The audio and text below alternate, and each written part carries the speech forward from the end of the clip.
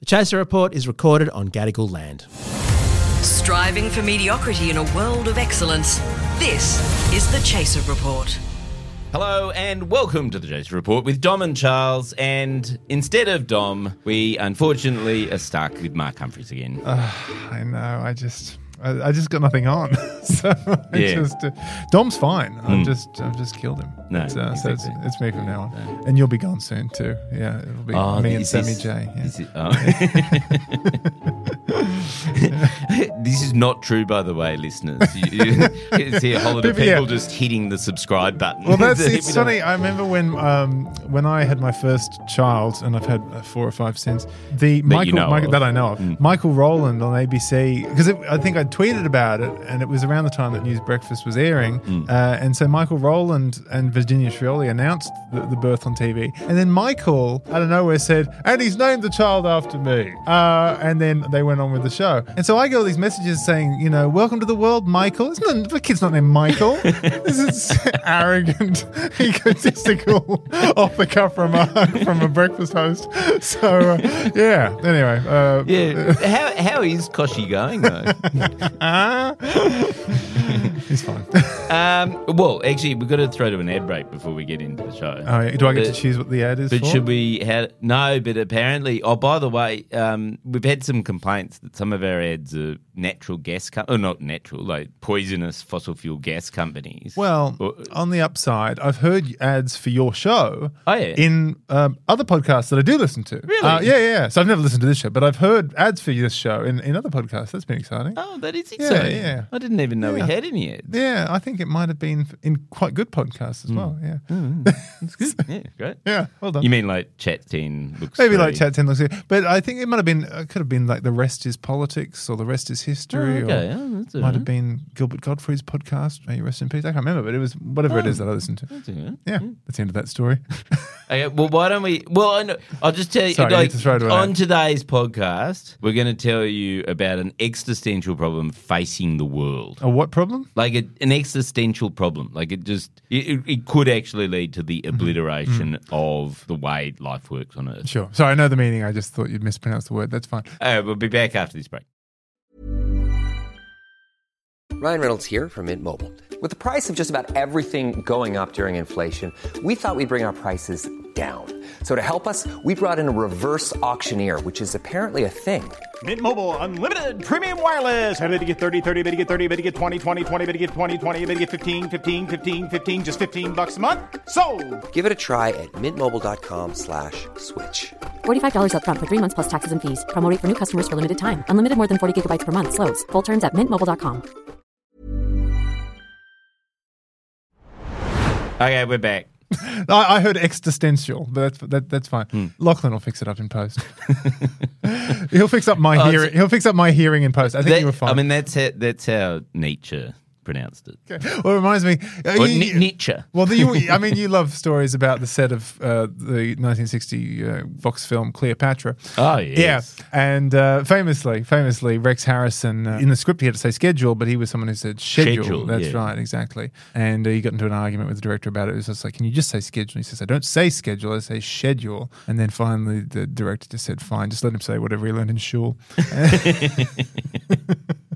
So there you go. That's Old Showbiz Anecdotes with Mark Humphries, coming soon to... Actually, it should come soon. You should totally do a podcast. I've been trying to get you to do a podcast. I'm getting closer to... You could become part of the Iconoclast Network. I would like that a lot. Actually, if people want to hear a podcast featuring Mark Humphries telling old showbiz anecdotes, email us at podcast@chaser.com.au and let us know, and we'll forward them on to Mark to sort of bully him. Yes. And even if I don't get any emails, which is what I suspect will happen, I'll make the podcast anyway. So, well, that's generally what happens. Yeah. So it's lose-lose, whatever you do. Yeah, that's right. Yep, great. Okay. God, I love alternative media. No, this is mainstream. And we'll be back in a moment. All right, we're back. Yeah, but for the listener, it feels it's like 5 minutes. Yeah, I just unless you. And now this is a hint, and we're told we're not allowed to say this to you. But skip forward 30 seconds button is a really useful button. Yeah, for some reason, and no one's ever thought to do that. No, people don't. Well, is that right? Yeah. I mean, maybe they're like me because I'm one of those people who, if I will wait for a green light at the crossing. I have to be really certain that there are no cars coming for several kilometers before I will cross, at a light without it being green. So I guess there's a similar thing. It's like an ad is like, no, they're waiting. Paying for the whole thing. Yeah, they're waiting for that green light, which is your beautiful voice. Thank you. Now, I've got some bad news, Mark. Oh, no, not again. You're not the producer of 7:30, eh? Which is, and this problem could lead to the breakdown of civilization. Doesn't sound great. And it's not climate change. Oh, okay. Oh, good. I think it's a better problem, apocalyptic problem. Okay. Because it's also a bit nostalgic. Oh, yes. Okay. All right. And now it's the year 2038 problem. Have you heard about this? No. It's weird how a nostalgic problem could be from the future, but... No, because it's essentially the same problem as the millennium bug, the Y2K, but in 2038. It's happening again, right? Get out of town. Yeah. So this is the story, which is so most of the world's computers run on a thing called Linux, right, or Unix. And so unless you're you've got an iPhone or a Mac or a Windows PC. Actually, it does sound like most of the world's computers, but all the other computers in the world, like essentially anything that, runs in your air conditioner or, is an Android phone or, embedded systems. So anything that runs your smart speakers or runs trains or, factory equipment, all that sort of stuff. Big stuff. Yeah. Transport, like all the sort of computerized systems in train systems and trucking systems and things like that. The world's finest podcasts. All the cloud services. So every sort of internet thing, whenever you upload something to the cloud, that's all based on Unix. They're the sort of supercomputers as well as embedded computers, right? They all run on this thing called Unix. Now, the way Unix calculates time is it's defined as, they said, 1st of January 1970, which is around when Unix was invented. That is 0, right? And we're just going to, Unix time is 1st of January 1970 plus how many seconds it is, right? And they went, what we'll do is we'll just count the number of seconds and then computers can just convert that into whatever date and time that is in whatever culture they are. So that'll be the definition. That unit, which all the systems use, is a 32-bit integer, which means that there are only 4,294,967,295 seconds after which that date can exist for. Runs out at a certain point. Yeah, which is admittedly like 138 years or something like that. But the way 32-bit integers work on computer systems and the way Unix defines 32-bit integers is half of those seconds are actually negative seconds. So if you want to count back to 1950 or something like that, you can say, it's Unix time minus how many billion seconds, whatever. So that means that there's actually only 2,147,483,647 seconds before the entire Unix system runs out of time. And that will happen on January the 19th, 2038. Oh, I see. Okay, all right. Because that is, and I'm just doing these calculations in my head here. The figures are so small, it's easy. Yeah.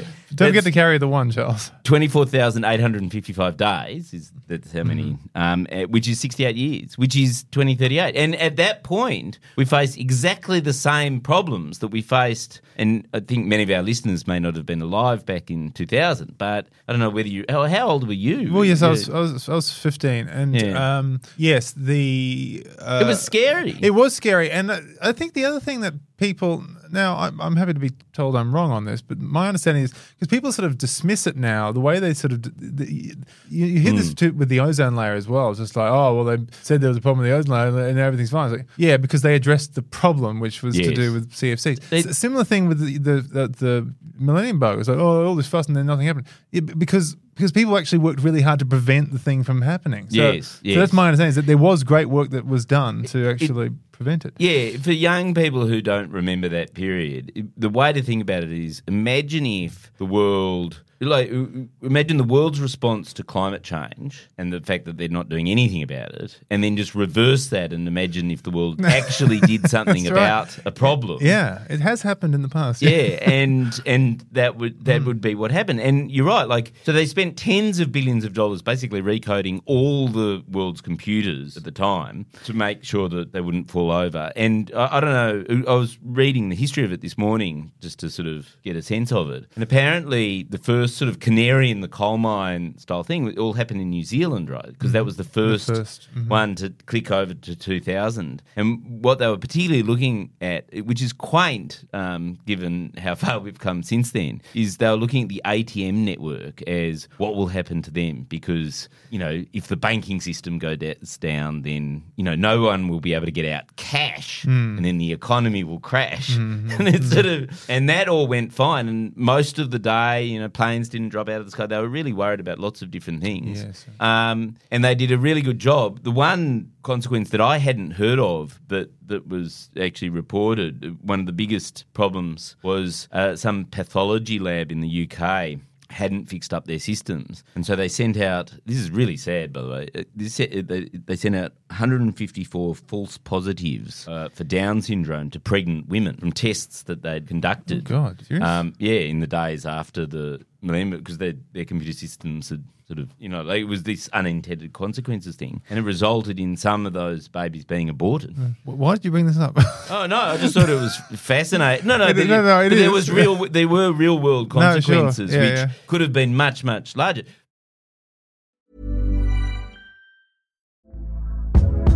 Hey there, it's Michelle Norris. I'm host of a podcast called Your Mama's Kitchen. When I travel, I'm usually looking for a way to find a taste of home when I'm not at home. And one of the things I love to do when I am at home is entertain. And Airbnb allows me to do that. When I was in California recently, I rented a house that had a great kitchen. And when we were sitting around the table, we were all thinking, we're in someone else's house. Someone could be in all of our homes as well. If you have a home, but you're not always at home, you have an Airbnb. Your home might be worth more than you think. Find out how much at airbnb.com/host. The Chaser Report.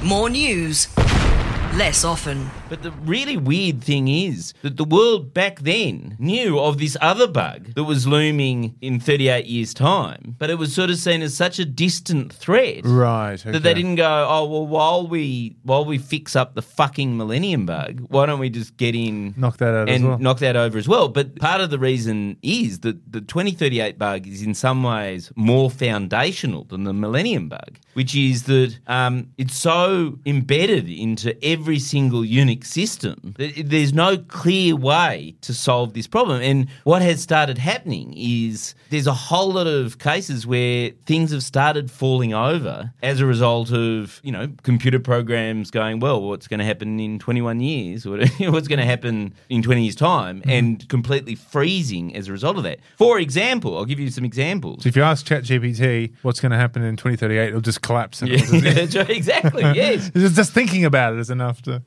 So it all started clicking over in about 2018 where real problems started emerging. And it's things like, so there was a pension fund that was doing batch processing of all the pensions. And one of the fields in this spreadsheet that they were doing was they were trying to work out whether it would automatically calculate it, will this person have enough money in 20 years' time for their pension to keep being paid? And as soon as January the 19th, 2018 clicked around... 2038? No, 2018. Oh, 2018. Okay. Clicked around. Their entire computer program collapsed. Oh, I see. Yes, right. And they couldn't work out. It took them months to work out what was going on because it was such an obscure thing to go, oh, hang on, this computer doesn't understand the concept of anything post January the 19th, 2038, right? Yeah. Then there's some other great details, which is, and you should try this at home. Well, actually, we'll do a thing. If you've got an Android Android phone, what you should do is try and set your date. Go do it now while you're here. Set your date to 2039 and see what happens. Okay, now, have you done it? We'll wait. Okay, so what for a lot of brands of Android phone, if you do that, it actually bricks your phone. And it completely, you can't retrieve it. It just goes into total seizure. Oh, God. Okay. That's another reason to email Charles. Well, they can't. They can't access their email. There's so many layers to this. But then then the real problem is that because Linux is used in embedded systems a lot, there's a whole lot of things where. So one of the reasons why they didn't solve it back in the year 2000 was you're going, well, none of the computers that are operating now are going to be around in 2038 because Unix was back then only used on really large supercomputers, and you replace those large supercomputers every 3 or 4 years. Like they just run out of steam after a while. Whereas now that same computer program, operating system, is being used on embedded devices, which stick around for years. Like, for example, ABS brakes. So most ABS brakes, which are those computer brakes which most cars have nowadays, which was developed by BMW, but it's basically a computerized version of braking where you know how when you hit the brake hard, instead of skidding, your car now goes right? Mm-hmm. And it's a low-level computer program, but it's based on an algorithm that actually